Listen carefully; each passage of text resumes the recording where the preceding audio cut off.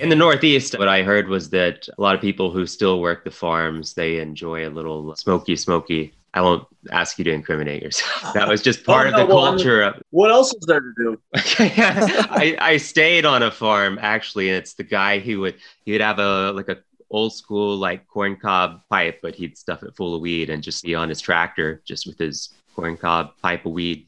We're transitioning towards a more lax or lenient marijuana law in Iowa. I'm actually one of the only medical marijuana patients in the state. There's only a couple thousand of us. Interesting. How receptive do you think leadership is to those initiatives? I don't think that while Governor Kim Reynolds is in office that we will see cannabis legalized, even if it made it through the state house and the state senate. I do think that she would veto any kind of legislation that would drastically ease restrictions on marijuana. She's been very open and blunt about that. I mean, it's No pun intended. there still is a stigma with social conservatives, I guess. In New Hampshire, when I was there, which was the most conservative state in New England, they were sandwiched between Maine and Massachusetts. You go to dispensaries in those places, and that's people who I knew that's what they did. But I don't know. I feel like I'm kind of skeptical in a way about, I mean, it should be legal and it shouldn't be criminalized. There shouldn't be a stigma around it. But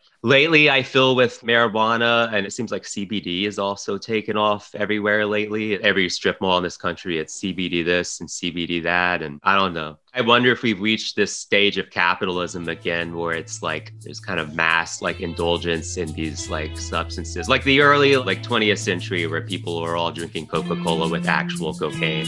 I don't know. We didn't bring David on the show to talk about this isn't like Joe Rogan. We're gonna quiz you on No, like, yeah, we're gonna structure this shit up. you ever done DMT, man? Amazing, man. Not DMT, but I've been around. I've been around.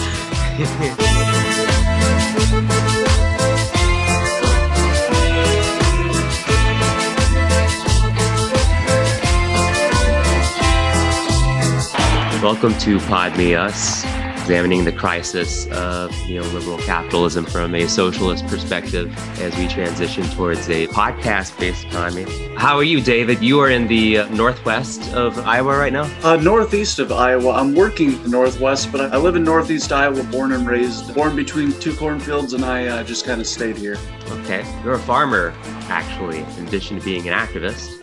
Yeah, that's right. I'm actually one of the youngest farmers in the country. Iowa, for example, right now 60% of our farmland is owned by people 65 and older, 35% is owned by people 75 and older, and less than 2% is owned by people younger than 35, and I'm 26. Those are staggering figures. Very scary figures. A lot of my activism is derived from the impending crises that we're facing with farmland management and stewardship, because we have a generation of farmers who control our food supply who are ebbing out of the industry. And you've got these older farmers who they're too old to farm themselves anymore, but their kids are gone. They've gone off to be epidemiologists or construction workers, gone into other occupations, teachers, and they're never coming back to the farm. So you've got this older person with this farmland that has to keep generating revenue to pay off existing debt. And they end up putting the land into revocable trust agreements controlled by multinational corporations. Wow. There's like a whole world of stuff here I have to look into for myself. That sounds crazy. Yeah, we got about 15 years left. We got about 15 years before things get really bad. So it's basically agribusiness okay, so farmers are putting their interest into these trusts. And so what happens when they pass away? Who ends up controlling the farm? So once they pass away, the land ownership does transfer to their kin, but a lot of these folks don't come back to farm the land in Iowa because it's not a sustainable form of income anymore. It's a very hard life. So a lot of these young folks will just renew the revocable trust. And a revocable trust essentially is taking the land, and you still own the land. So this older gentleman that puts in a revocable trust will still own it, but they give the control and land stewardship rights over to a multinational corporation or a conglomerate to farm, and then they'll get an annual cash payout. A lot of the times when the farmer passes away, that land transitions to the younger generation and they just renew the revocable trust. So I think it's 40 or 44% of land in Iowa is owned or is in the name of people that have never lived here before. Wow. Well, that's interesting. It's I knew a family that farmed in the Northeast, and up there they did still have some of these family farms. But yeah, I mean, it is a tough life these days from what I gathered. And I mean, even more so lately with COVID just kind of throwing everything up into the air. Were you as enthralled by the inauguration as all of us were, David? There's so I don't use the word hate very often, um, but I did work for him briefly with the North Carolina Democratic Party. I My main intention was to go down there and salt, which we successfully did. I'm a union organizer first and foremost with the industrial workers of the world. But we went to North Carolina, myself and a couple comrades, to get a job and unionize the first Democratic state party during a presidential election cycle in United States history. We succeeded. I quit the day after he went on his second tirade about how he beat the socialists and tried to compare Senator Sanders to other socialist leaders in a negative tone, such as Fidel Castro, and saying that he's fought against the Castros and the Putins of the world his whole life, and he beat the socialist. And after that, I couldn't, with good conscience, work for Joe Biden. We all have to do some things for cash occasionally we're not proud of, but I think that's kind of the challenge of organizing and doing political work in the United States. But I like to think hopefully we kind of engage enough people and we raise enough consciousness about certain things that, that we do some good in these roles. Oh, wait, but that being said, did you see the inauguration? No, I did not watch the inauguration. I was outside splitting wood instead. That's much more important to me than watching the inauguration. I think that Senator Sanders had about the same attitude about it. But no, I was outside splitting wood during the inauguration. I had no interest in that. That's a good call. We felt compelled to mock it. So, I mean, otherwise. But I think it's kind of indicative of where people are at that. I mean, there's all this pomp and circumstance around the inauguration. You're trying to stoke this kind of optimistic tone and kind of rekindle people's faith in the Democrats and in America itself, all this talk about unity. But as far as the internet was concerned, it's like, hey, there's Bernie in a parka. That guy's kind of cool. He's the one who wanted to give us healthcare and everything.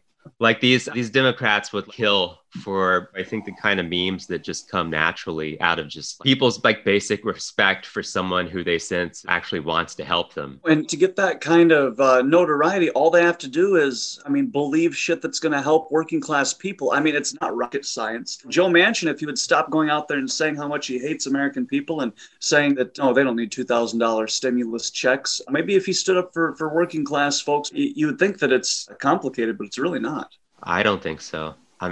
You gotta love it. It's a lot of people's first memory of the Biden presidency is going to be expecting to get that $2,000 check and then seeing that it's just $1,400. And now I guess it's being delayed until March is the latest. So. That's horrible. When I read that, I was pretty taken aback. It showed to me that they're just still on a level where this measure is something that's valuable in that it's something symbolic they can do to placate a certain segment of their base rather than something serious that needs to happen because people are in serious material strife. Yeah. No, you're absolutely right. And a lot of these measures that Joe Biden touted in the campaign, the primary campaign, which were moderate at best, if not right-leaning. He's already rolling back his promises on those. I think it was a day or 2 days before the inauguration, his website updated its COVID-19 response policy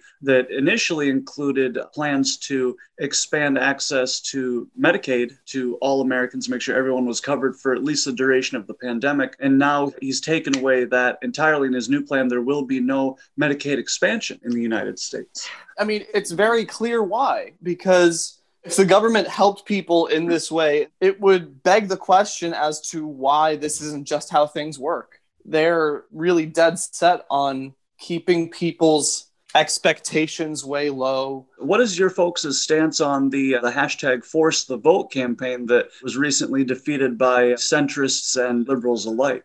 We kind of had a little discussion about that on the show. I think the Bidens and the Democratic establishment, they're trying to put the genie back in the bottle and get people's expectations back in check after Bernie has raised people's expectations with talk of Medicare for all and everything else. And So I think our job is to continue to really demonstrate like a distinction between the left and the Democratic Party at large. And I think that's something the force the vote thing like could have done. I feel like it was a missed opportunity to have not at least gotten more. These people aren't our friends. Well, it's like you and me have been talking about, John, clarity, right? Yeah. And not fall for the hemming and hawing of people who are against it, explaining away in kinder terms why they're against it. What were your thoughts, David? I did do some organizing around Force the Vote, some digital strategy organizing, some deep canvassing, relational organizing, making calls for it, trying to get members of the DSA to pressure their leadership to get behind it. It seems like the larger body of the DSA was in support of it, but everywhere that we went, we always found a roadblock, and it was always folks that, whether it's their position or place, put themselves at a higher standard than a lot of grassroots organizers. They're not grassroots organizers, they're grass tops organizers, these leaders of these organizations. Force the vote, it would not have cost the Democrats the Speaker of the House. That's a lie. We could have gotten at least on record and found out which Democrats are going to support and which Democrats are going to oppose healthcare as a human right in the middle of a fucking pandemic.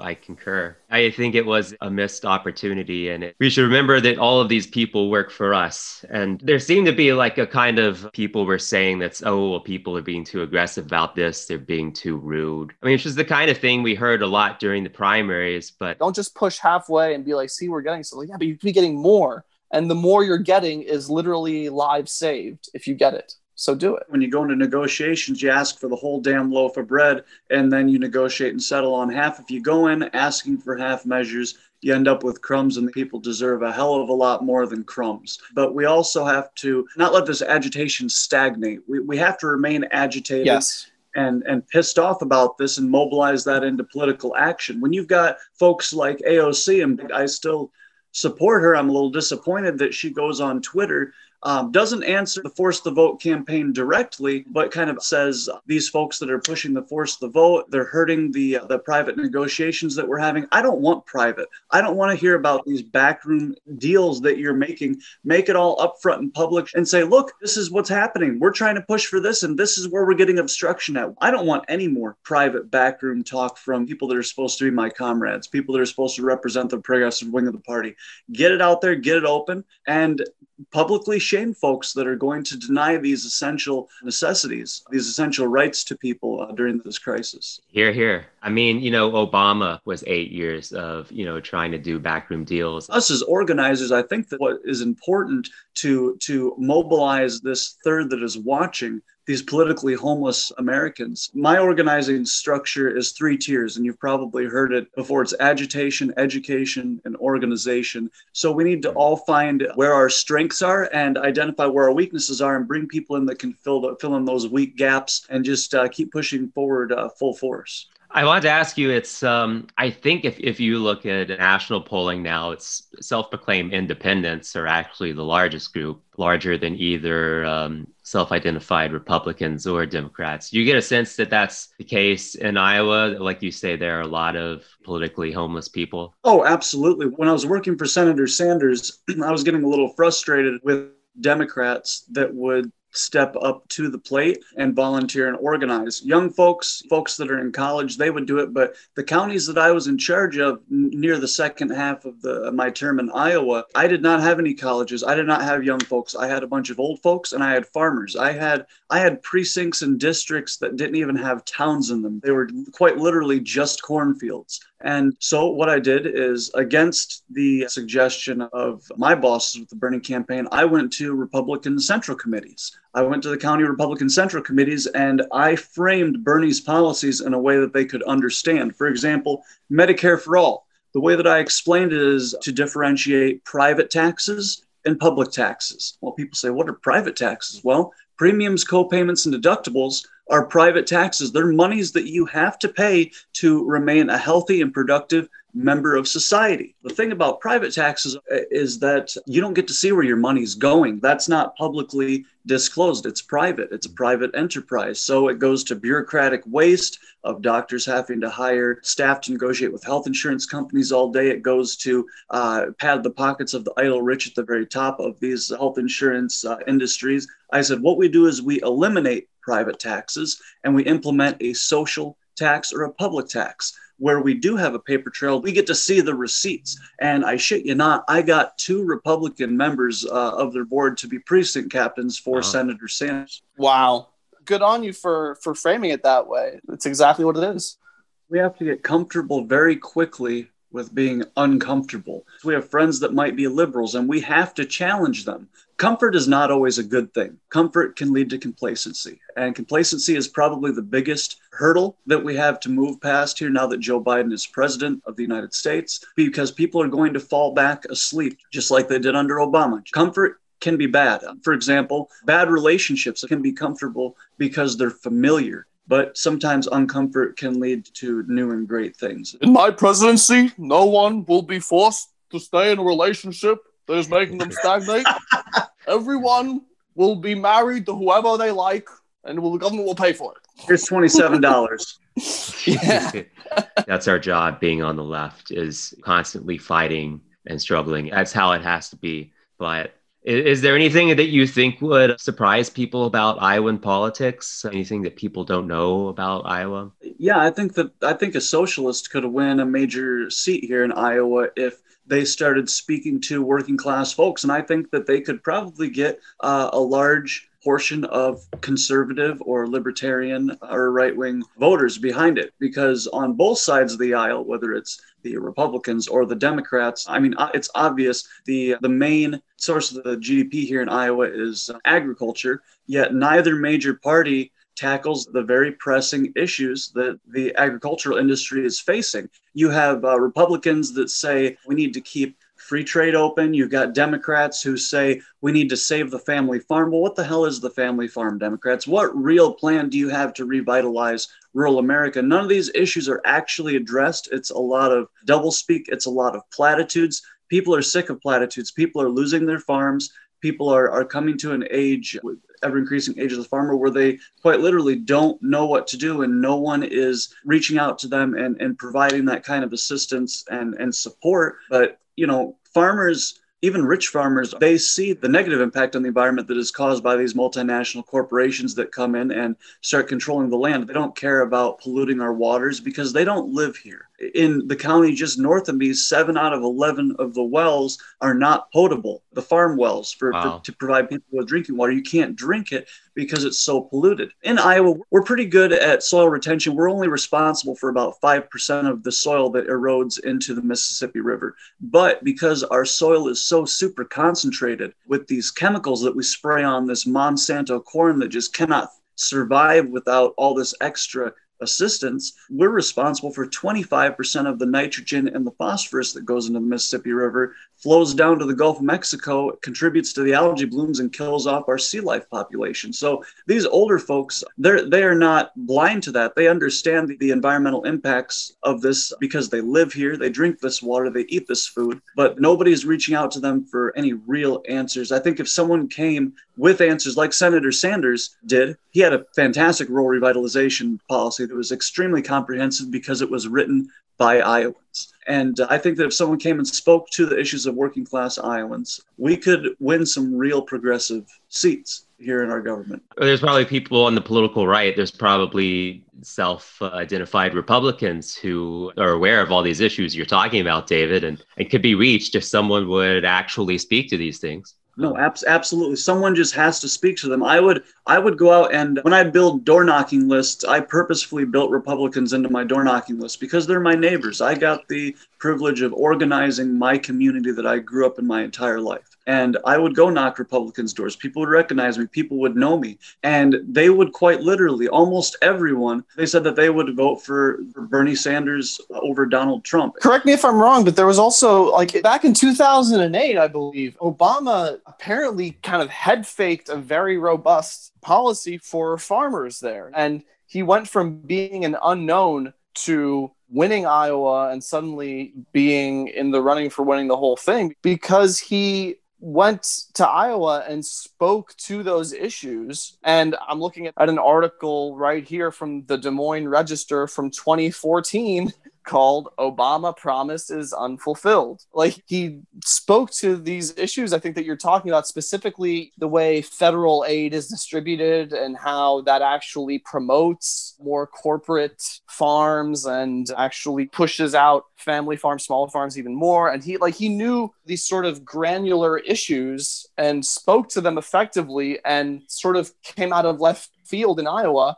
and just said, okay, thank you very much for the votes, and then did nothing for them afterwards. You're 100% right. And like I said, with the political homelessness, a lot of these folks in Iowa, it's deep family community ties. A lot of that is attributed just inherently to Republican values. And so they find themselves siding with the Republican Party because it's who their parents always sided with. And the Democratic Party has become a caucus of concession. I'm a labor leftist, plain and simple. Labor is my thing. Do I make mistakes sometimes when it comes around identity? Absolutely. But the thing with a lot of liberals in the Democratic Party is that they will attack you if you don't conform immediately. It's a learning curve for a lot of us folks. And it seems like I see the Democratic Party and those that kind of encircle that nebula as an Ouroboros, the snake that ate its tail. And that's all that we are on the left, is we're the snake that eats its tail. And the Democratic Party is the one that's driving that self-consumption. If we can cut the head off of that snake, I think the leftist wing of our constituents can definitely thrive. There is, I think there is definitely like a certain elitism within liberalism, within the Democratic Party. And it's like, I don't think you're necessarily like a bad person, like if you don't know what cishet means, or like if you don't necessarily like have the lingo. There are a lot of people who are just, like you say, like labor Democrats. And historically, there's this legacy of populism in the Midwest. Eugene Debs was from Indiana. Populist Party came from the Midwest and Minnesota. Kansas. Yeah,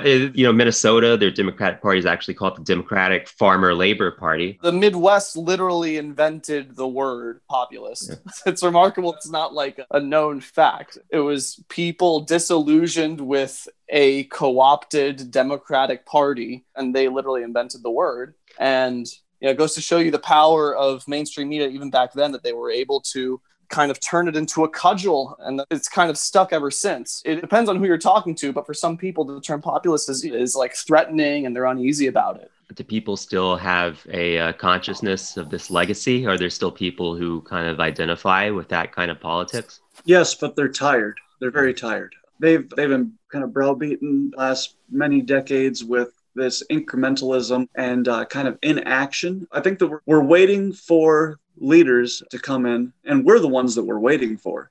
We have to keep organizing, and not one person can do it all on their own. Everyone that's got these kind of different niches in organizing, whether it's if you're an agitator or if you're an educator or if you're an organizer, we have to dig our heels in and just push forward. And it's going to be uncomfortable. We have to be okay with that. And it's going to be hard. And I think it can be done, though. I really do. That kind of sentiment is still here. It's just waiting to be harnessed. And I think Bernie was one that could have harnessed that. I think that Kimberly Graham was definitely someone that could have harnessed that. But the Midwest states are ignored. Nobody pays attention to the Midwest. In the Midwest, our representatives, we have a saying, they disappear to Washington. They get elected and they disappear to Washington for 20 or 30 years, and people just elect them on familiarity. Chuck Grassley, he's a piece of shit now. He's the grandfather of wind energy in Iowa. A lot of people don't know that. But if more progressive funders and groups would focus more on the Midwest, we could make these wins. And that with the work that I'm doing right now, we're focusing on an economic region, not necessarily divided by districts or county lines or state lines, but an economic region in Western Iowa. We were able to get some funding there to actually organize where nobody else is organizing right now. That's the issue, is that nobody's organizing here because we don't have the resources. Yeah. Well, I want to get into that, what you're doing in Iowa right now. Well, first of all, what would you say brought you to left-wing politics in the first place? There's a lot of people in Iowa who I guess are just disenchanted with things, or like you say, they vote Republican because it's just the way their parents voted. What brought you to the left? Yeah, so I'm part of the working class, kind of apolitical family. My father was a Republican. My mother never voted in her entire life until she voted here in 2020 for the Green Party. My entire family voted for the Green Party for their first time ever voting. I'm very proud of them. And what brought me to politics was I grew up very poor. Patches on patches was a term that we used, where you'd tear a hole in your winter jacket and then you'd put a patch on it, and then that patch would tear and you'd throw another patch on top of it. But my organizing came from music. I'm a folk musician. And I started dabbling into some old folk music like Pete Seeger, early Bob Dylan, some of the activist stuff. And then I discovered folks like Phil Oakes, and that led me into Utah Phillips and Joe Hill. And then I got involved with the IWW and started organizing with them. And after music presented that kind of, once music put into words that I could understand the ideology that I felt in my heart, I found my home. And that was in organizing. So I dedicated my whole life to organizing, got very deep into labor movements. I've worked with the IBEW, the UAW, CWA, IWW, of course, to try to organize workplaces. That's really where my entry into politics came, is it spoke to me through music. And I think that we just have to learn the language to get this, to reach into people's hearts. It may be music. It may be just sitting down, having a cup of coffee with a farmer and speaking to him about what he believes and giving people permission to think a different way. That's a big thing. We got to give people permission to think a different way. Yeah, it's interesting the way that I think music can be an entry point for people. People like Woody Guthrie from the heartland of America, really. Punk rock is kind of another one. I kind of got into the Clash when I was in high school. But I mean, there's several different genres of music that kind of reflect this kind of left-wing politics. But what brought you to working for Bernie in 2020? Did you work for him in 2016? I volunteered in 2016. I volunteered and donated whatever cash that I could. I was all in to the extent that I was able to. When he decided to run again in 2020, I knew that I had to put everything on the line. I knew this was his last chance. And so I was this is a little bit hard for me to say, but I was a debt collector for 6 years. There's not a lot of job opportunities out here. Farming is not a sustainable form of income, especially on 3.5 acres. So I was a debt collector. And one thing that really bothered me is there was nobody organizing up here in Northeast Iowa, not even the Democratic Party. I would go with my friends to parades or events, the community events that were being held in towns, and the Democratic Party nor the Republican Party there. No presidential candidates, no state or federal Senate or House candidates were there. Nobody was going to these communities. So what some working class folks and myself decided is that we would go to these communities. So every weekend, we would get together and go to these towns of 300, 400, 500 people. We'd march in their parade, and then after the parade or after the event, we would go through the crowd, up the sidewalks on either side, whatever it may be, and we would get people signed up on the Burn app. We would get people registered to vote. We would talk to people and hand out literature about Bernie. And we called ourselves the Northeast Iowa Bernie 2020 Strike Force. Our first parade that we did, we offset the population of that town by 4% because we had so many people marching in the parade for Senator Sanders. We were the only political affiliation in that town for that event, and did that for a couple of months. And then I was reached out to by Jody Risper, who told me to apply. So I did apply, and I got hired. I was working 7 counties initially, and by the end of the campaign, I was hyper-focused on 2 counties. I think there were a lot of people who just gave all they could to Bernie in 2016 because he was just someone they believed in. And it's people who strained themselves even financially maybe to give to that campaign. And I think it's such a crime that, these,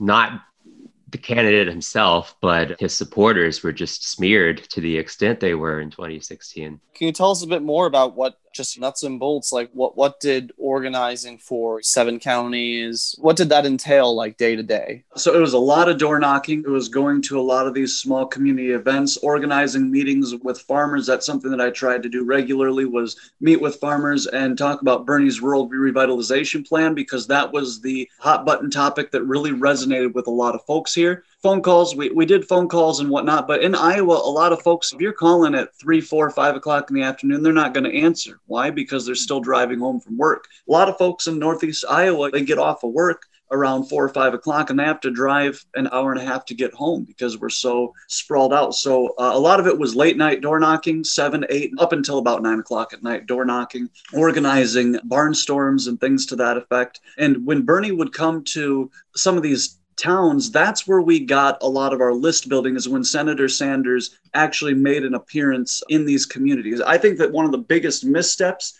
in my region in Northeast Iowa was that Bernie did not come back here enough. He was in Waterloo, Cedar Falls, Cedar Rapids area probably a dozen times, if not more. But he came to Decorah, Iowa twice. And he went to Northwood, Iowa once. And that was the extent of him visiting my region. And those areas that he did visit, I was able to generate the most excitement and volunteer participation. If Bernie came, we would build a list of people that would go to see Senator Sanders, and I would be able to reach out to them and get them activated. I remember the results coming in. Well, it took some time for the results to come in, but Buttigieg ended up winning a lot of those rural counties in Iowa. I mean, I guess he was the new kind of exciting thing for some people that year, but it sounds like that kind of jives with what you're saying, that Bernie didn't go to some of these more rural places as much as he could have. By the way, for the record, we won Iowa. Yeah. Pete did not win Iowa. Hell no. And if Bernie would have came here more, I think that we definitely would have performed better. We would have won with a larger margin. Yeah, you were in Iowa at the time. I was up in New Hampshire, and we were having our watch party, obviously, and just watching all this play out and just feeling the mood of the room just gradually, like the excitement just leave our bodies as it became clear that like it was just a clusterfuck. And I mean, and it seemed like every candidate was trying to steal the spotlight for themselves and come up and make a speech on election. I can only imagine what was the reaction of people in Iowa when this turned out to be such a clusterfuck on caucus night. Sure. So I had just gotten off of, I was at one of the precincts in my turf observing the caucus going on, and I came out of my caucus pissed off, extremely pissed off, because Bernie was one vote away from being viable to receive delegates from that caucus site, and Andrew Yang's group was not viable. They only had 4 people. They would have taken us over the top, and there were folks that wanted to come over to Senator Sanders' side on the second vote, but the observer that was there for Andrew Yang was on the phone with someone, and as soon as he got off the phone, he said, okay, by you folks showing up here, you showed that Andrew is your candidate, and your candidate is asking you to disperse yourselves among all of the other viable groups except for Senator Sanders. That was directive that came from whoever this organizer was on the phone with. And so I got out of that caucus extremely pissed, went to the after party, and the same thing. Everybody was excited, looked like Bernie was going to win. And then 2 o'clock in the morning, we still didn't have any kind of conclusive results, which was the direct fault of the Democratic National Committee, the DNC, for getting involved in our caucuses, and just a lot of other clusterfuck that happened. We were going to have virtual caucuses where people could cast their vote online. That was nixed at the last second. It was said that the DNC was not going to accept that, so it transitioned to a satellite caucus, which people thought, oh, that's great. People can caucus right at their workplace. I told one of the 1st District Democratic Party organizers, I said, you show me one fucking McDonald's that's going to allow for people to caucus in their lobby, and I'll eat my sock. So, working class folks, the satellite caucuses in Iowa did not benefit, but it did benefit nursing homes, and it did benefit assisted living homes and people that were going to generally vote for the more conservative candidate, which would be Joe Biden, Pete Buttigieg, Kamala Harris. So the DNC really made Iowa a clusterfuck. It became clear to me that like everyone involved just like was determined that Sanders was not going to get the narrative of getting a W from the Iowa caucuses. And I think by the time everything was counted, and by the time some of those satellite caucuses were counted, it was even looking like by the New York Times' estimates that it was going to be official, Bernie would narrowly pull out a win. But by that point, of course, everyone was talking about New Hampshire. And we lost the narrative of having a win on caucus night. And the mainstream media was very effective at tempering down narratives to the point where at the very least people saw it as a wash. And This whole thing with the app that didn't work and everything, it was okay, well, I guess nobody gets Iowa because Bernie got it, nobody gets it. Right. The app that Pete Buttigieg funded. Yeah, that all these, ex-Obama types, right? Wasn't it? I'm pretty sure it's David Plouffe was like one of the investors in this thing. And they made this app for $60,000, rolled it out with like practically no beta testing. I mean, the whole thing was fucked from the top down. And the only way to either explain it is it was a grift operation where, this group shadow charged the DNC through the ass for making this app.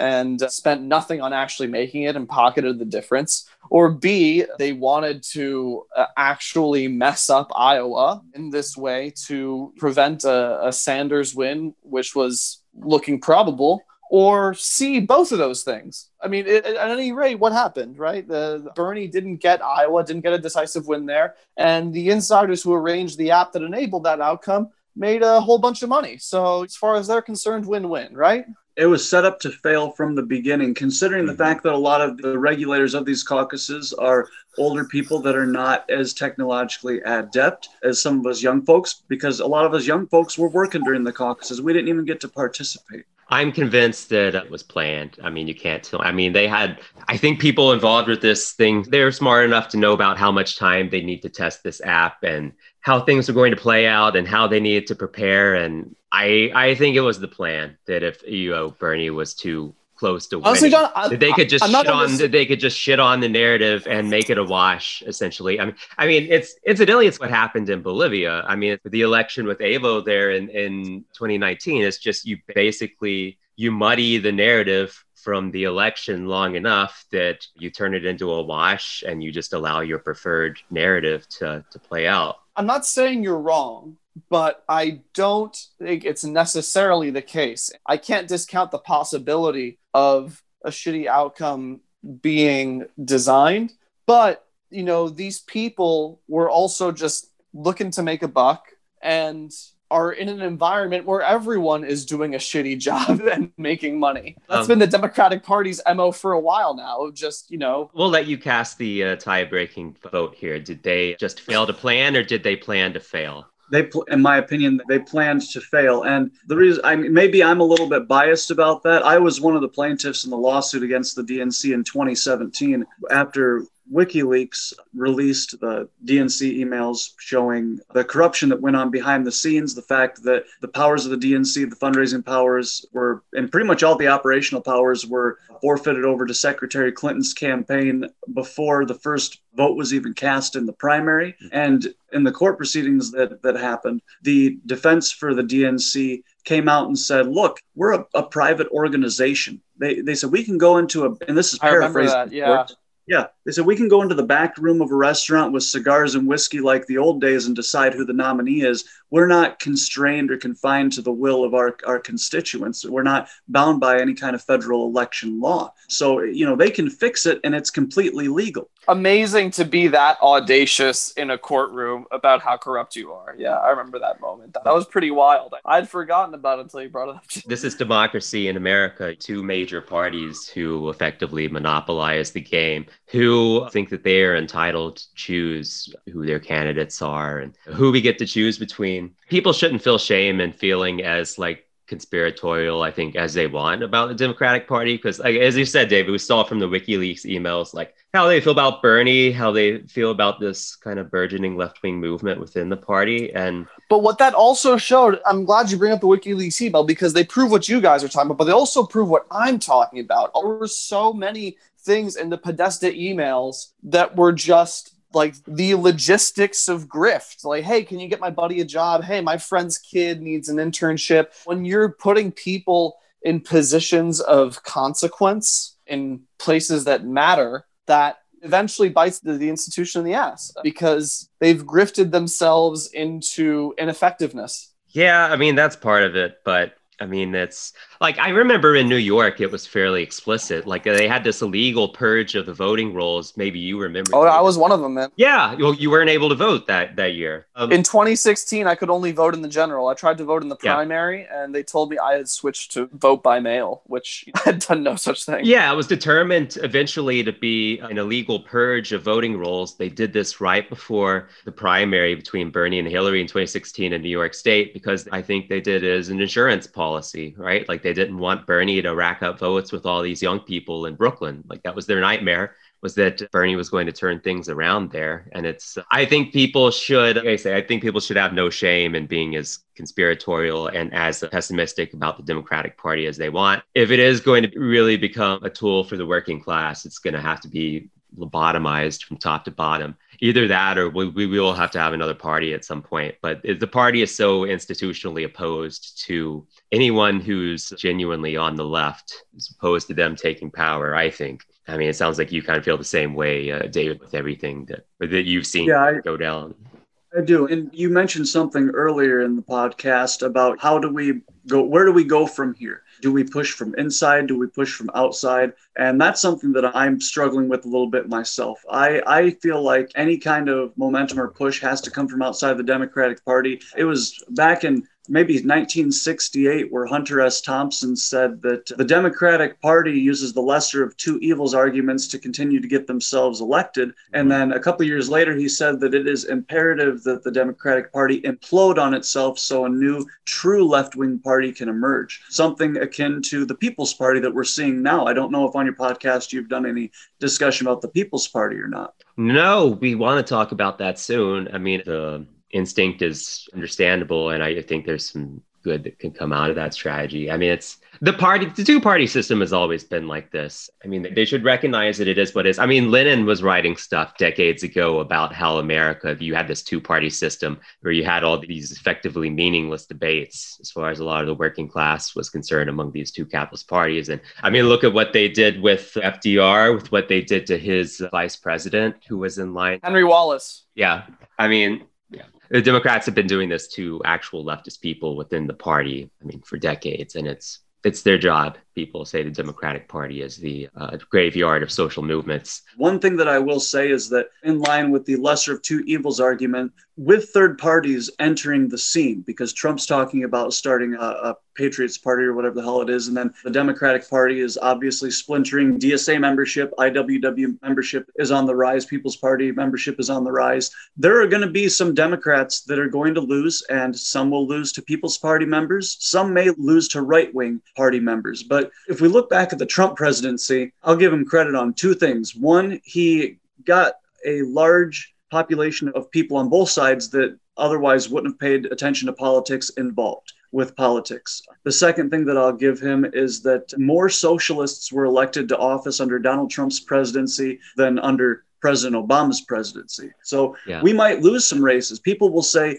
the People's Party or these socialists or these leftists cost us this election. Yeah, throw that lesser two evils argument at us. We don't give a shit anymore because we're going to be back to fight next time while you pity party yourselves. I mean, it's early 20th century. You had a socialist party under Eugene Debs that was getting upper single digits in terms of support at the presidential level. I mean, it's regardless of people's kind of thinking about, about the strategy of it. I mean, I think it's something that naturally happens. People are becoming fed up. There's folks like Senator Sanders that he came in, he radicalized, and then he's taking a pretty large step back. A lot of people were a little bit dissatisfied with the way that he exited the primary. It was very unceremonial. And I was angry about it for a while too, but it finally came to me, and I thought about it after a long time. We have to grasp reality here. One day, we're going to wake up and I pray to God it won't be for a long time, but one day we'll wake up and Senator Sanders is going to be gone. What are you going to do about it?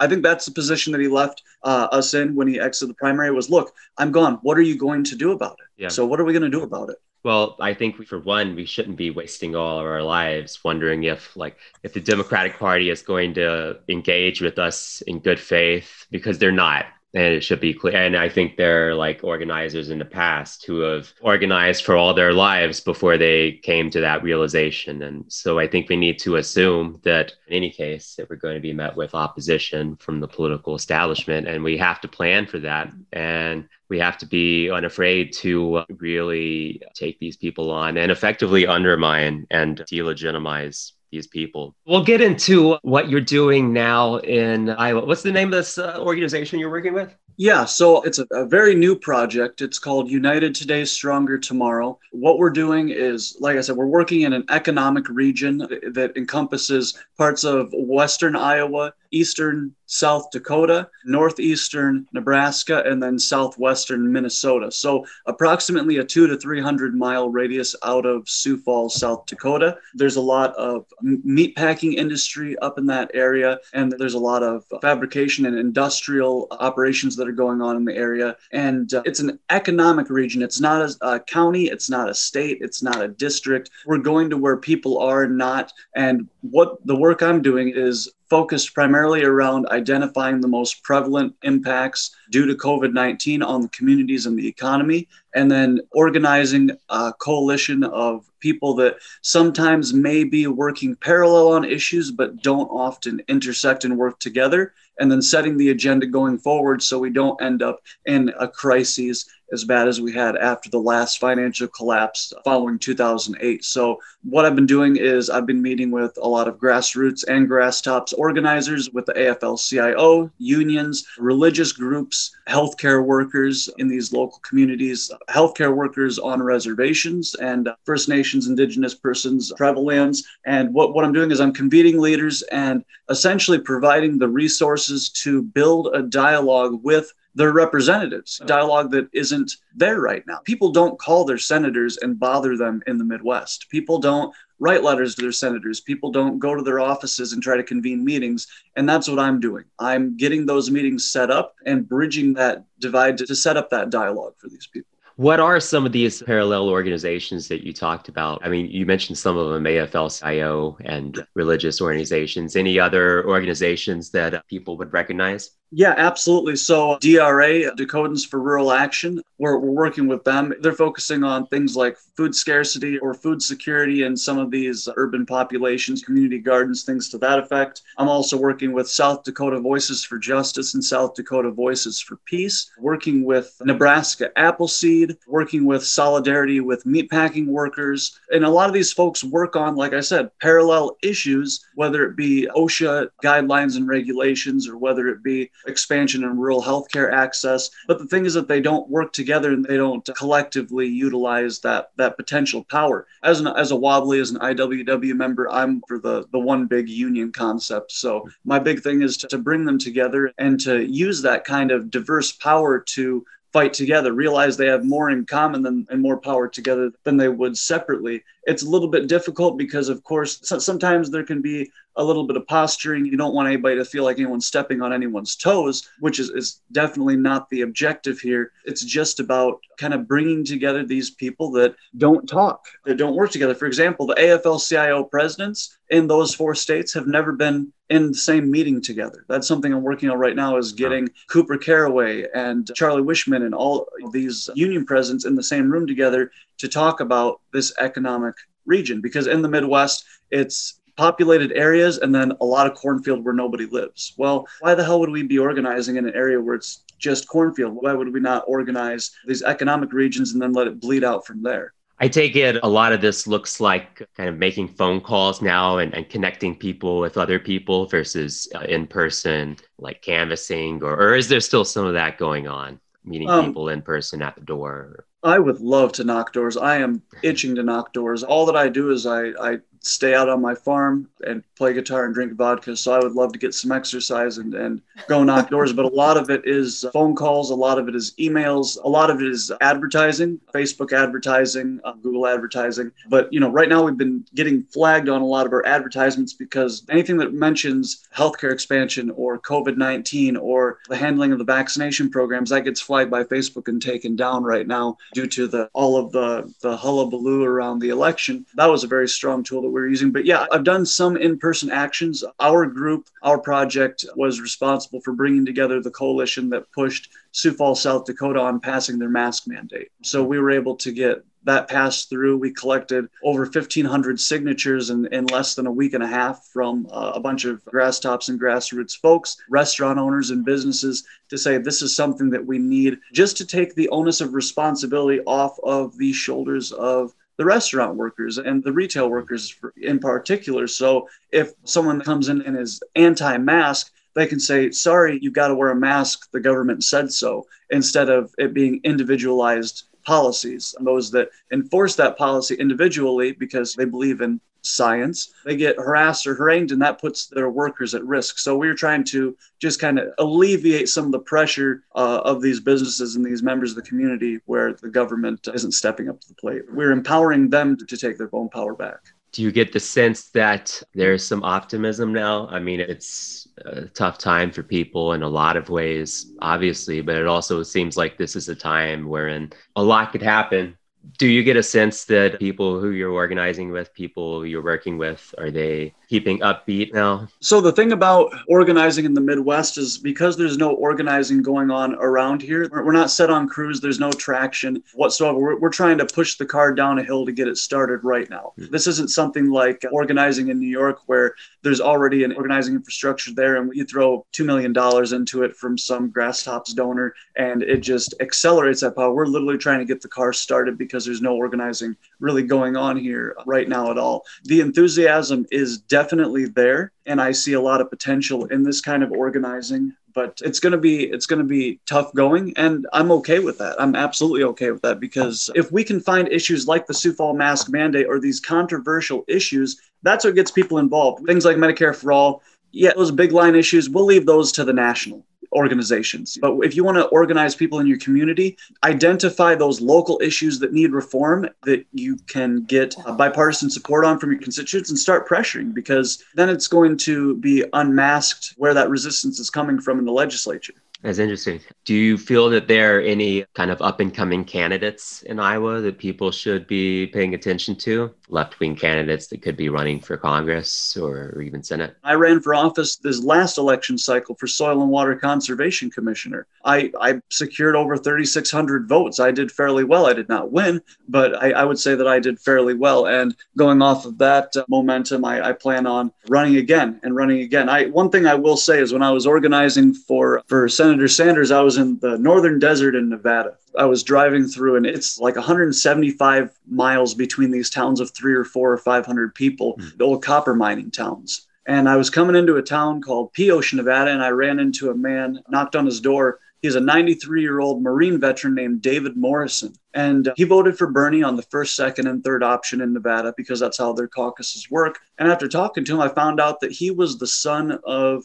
Frank Morrison. Frank Morrison was the 3-time governor of Nebraska who had lost many elections before he finally won and went on to secure that seat as a Democrat. And he was telling me this story about how he and his father, Governor Morrison, were invited to JFK's White House. And they walk into the Oval Office and JFK is on the phone and he gets off the phone and he stands up from the Resolute desk and he picks up the shins of his pants and starts tiptoeing towards Frank, Governor Morrison. And David, little kid, he was a little kid at that time here. He's wondering, the damn president's tiptoeing towards us right now. And JFK says, I don't know how you do it, Frankie boy. Winning as a Democrat in such a red deep state, you must be good at tiptoeing through the bullshit. And as we're sitting there, the sun's going down and up over the copper mine, there's about 15 mule deer that come up over the horizon. And we're sitting there on his porch and all of a sudden David lets out this crazy whistle. I've never heard a sound like this in my entire life. And all of a sudden I'm watching in awe as all these deer start galloping down towards me. He's like, up here come my deer. And I look over to my left and he's gone. And here's this freaking herd of deer that's charging down towards me, mule deer. And I'm like, where the hell did Dave go? And then he comes back out of the house and he's got a handful of cherry stems and orange peels. And he says, here, David, feed them. And about this time, they're about 10 feet away from me. And I go to set it on the ground. And he says, no, feed them. And he holds his hands out and I hold my hands out. And one by one or two at a time, these deer come out and take a bite out of my hands. And as I'm doing this in awe, he looks at me and he says, David, he says, the difference between a liberal and a progressive, especially when running for office, is that one is involved while the other is committed. For the breakfast of the day, the chicken that gave the egg was involved, but the pig that gave the bacon was committed. And that's something that I'll always remember. And I went to go say goodbye to him, to shake his hand. He gave me a hug and he didn't say goodbye. He said, enjoy the rest of your life. Is this your way of telling us that he's going to be your running mate or something? Or because No. vote for this ticket, I think, I got to say. Oh, he's a fantastic man. I met quite a few interesting people in Nevada. It just seemed like a mystical time. Maybe it was mystical. Maybe it was the legal weed. I don't know. But driving the deserts for 3 weeks in Nevada for Senator Sanders, eating peanut butter sandwiches out of a cooler was one of the best times of my life. But I guess the story is that if you plan on running for office, do it 100%. Be committed. It's not good enough to be involved. You got to be committed. Yeah. Well said. I mean, things are just a shit show lately and people are cynical all around. And I think the fact that someone like Trump could win is evidence of that. I mean, so I think we should have no hesitancy about being proudly socialist, anti-capitalist. I think people are hungry for that kind of radical critique. We're going on 40 years of neoliberalism, which is just hollowing out this country. And, our piss poor response to COVID, I think, is a pretty clear indicator of that. Yeah, I heard a podcaster recently refer to it as like when an earthquake comes, you see which buildings are up to code, right? Mm-hmm. And what COVID exposed, it wasn't like country is not up to code. Exactly. It's not like, oh, well, everything was fine, but we had this crisis that messed it up. It's like, no, you had it backwards. Like this shit was all really shaky beforehand, and this is exposing it. There's other places who have handled this pandemic so much better than us. And while we're talking about how it was handled, I got to say, big shout out to the state of West Virginia, which has the best vaccine rollout in the country and is the only state in the union that did not farm out its vaccine rollout plan to CVS and Walgreens. And they are all the better for it. What are your thoughts on the vaccine rollout in Iowa, David? So the vaccine rollout in the Midwest in general is not great. The information campaign is just not there. We never shut down in the Midwest. One of the only COVID laws that we passed in Iowa was that you can get drinks to go now from the bar. So you can walk in and get a Bloody Mary to go. I'm not shitting you. This was Kim Reynolds' solution for keeping bars open. It wasn't providing any kind of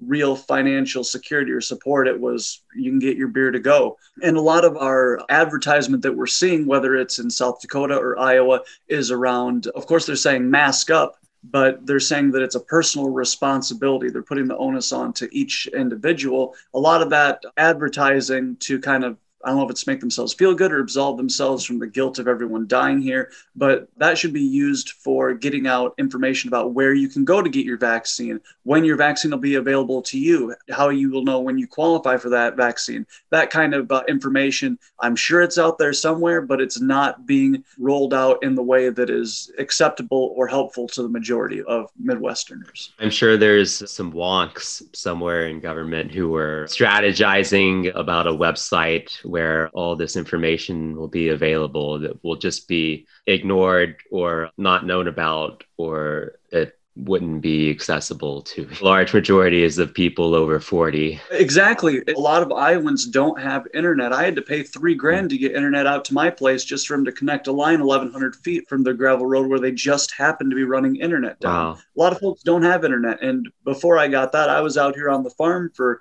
4 years with no cell service and no internet service. It was great. Yeah, well, I could see that as being welcome in some ways. But I mean, I'm sure there's some like liberal wonk somewhere who is like, I don't know, contriving some kind of solution. Oh, we can have an online marketplace where people can shop for their vaccine and find the best price for their vaccine. And they can choose for all. That worked for Obamacare, didn't it? Yeah, they can choose from all these plans, and it'll be so great for people who enjoy spending their free time comparing the finer points of different health insurance plans, like I do. Buy this, or you're going to get fined, right? It's a tax, and you have to pay it, and you'll get fined if you don't.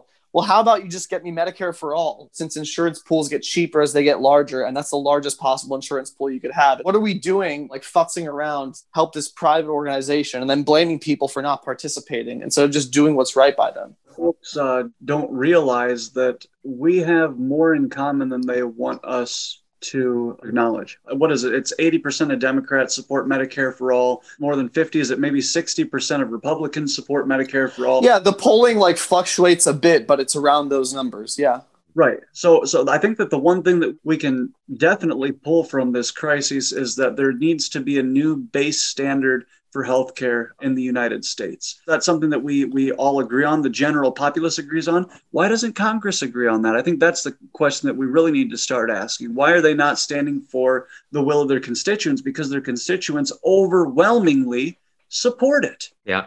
I think it becomes a form of effectively rationing, whether it's a healthcare marketplace or, I mean, whatever government service it is, applying for unemployment and, the paperwork and information you have to gather and the whole process of everything. It becomes an effective form of rationing because there are people who just aren't going to have the time to do it, or they just, I mean, people have stressful lives as it is, and you're throwing more quote unquote choice and more responsibility on them. People would just welcome, and the polling shows it, they would just welcome having the healthcare there when they need it, when they go to the doctor. You're dead on about that, John. I mean, there's I have to find the article and send you a link or something. But like Australia is quote unquote streamlining many different sort of social services, welfare state services through an online portal that is pissing everyone off, is not working as well as it should, has a lot of hoops to jump through, etc. And what I read about it was that basically this is their way of rationing it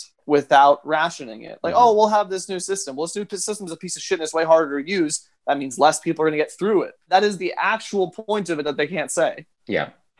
Well, this organization you're working with, David, United Today, Stronger Tomorrow, they're working in a few different states. Is that right? How can people find information about them if they're curious about helping put the pressure on Congress, on their local officials, having more support for people at the local level for a COVID-19 response? What would you recommend? Yeah, absolutely. So the region that I'm working, like I said, is South Dakota, Minnesota, Iowa, and Nebraska. Over in Colorado, we have an organizer, Olivia, a great organizer. She is working with the AFL of Colorado to organize there. We're also working in Indiana, and we're working with a number of other groups like CVH, Podunk Resistance. So to find the information on how to get involved, you'd want to go to unitedtoday.org. And go ahead and take our COVID response survey. You can take that and it'll ask you some questions to kind of help us gauge what the most prevalent impacts due to COVID-19 are in your community. Some of the major ones that we've identified so far,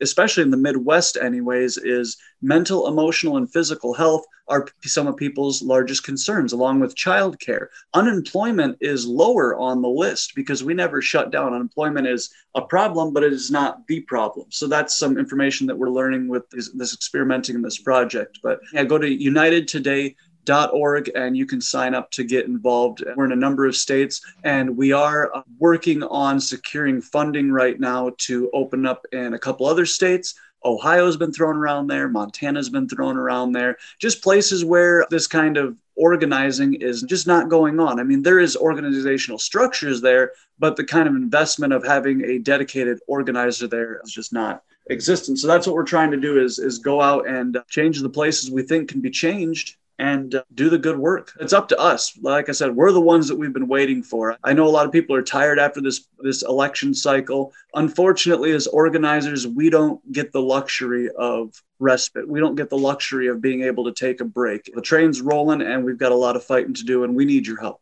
As Rosa Luxemburg said, history is the only true teacher. And it's by fighting that we learn to fight. So I think there are a lot of people who see themselves as having some kind of radical politics. And there's a lot to be desired from different kinds of activism establishments out there. I mean, obviously grievances to be had with political structures. I mean, at all levels at this point. But, I think what we got to do is take these skills that we learn where we can learn them and then move forward from there, try to raise consciousness and try to spark within people radical critique and a sense that things can and should be better, and build from there. Absolutely. We need to not write off these young leftists that are 17, 18, 19-year-olds, 15-year-olds coming into the process. They are the future and cannot disregard that next generation the same way that our parents did to us. And that means joining TikTok, and that means making content to educate these kids. A lot of them are getting into and reading theory, but they don't have the apparatuses to learn about organizing. They don't have the connections and the networking to get into organizing. And that's where our job is, to bridge those connections. Theory is cool, but getting your boots dirty is way cooler. Yeah, I think it's useful to have both. And that theory gives you a sense of confidence in what you're fighting for. The fact that other people have faced these kinds of problems before and thought about them and reflected on them and offered us some wisdom. Because people should have no reservations, I think, about expecting a better world, demanding it and working for it, and not being cowed by anyone who tells you otherwise. People deserve comfortable lives, and they deserve all the things that we can offer to people just by virtue of being human beings. And that's what we got to fight for. I want you to have the last word, David, or maybe I'll just edit it so you have the last word. Oh, well, I can. How about I end it with a Eugene Debs quote? How's that sound? Yeah, I love it. All right. So my favorite one that I've got it written on a sticky note on my computer screen in the other room right now. But he said, "For too long, the workers of the world have waited for some Moses to lead them out of bondage. I would not lead you out if I could, because if you could be let out, it means you could be led right back in again. I would have you realize that there is nothing that you cannot do for yourselves." I like it. Go read Eugene Debs, everyone. Read some theory, read some Marxism, and then get to work. Thanks so much for being on, dude. Yeah, no, thanks for inviting me. It was good to speak to some fellow burners again, and keep up the good work, and I'm sure we'll talk again soon.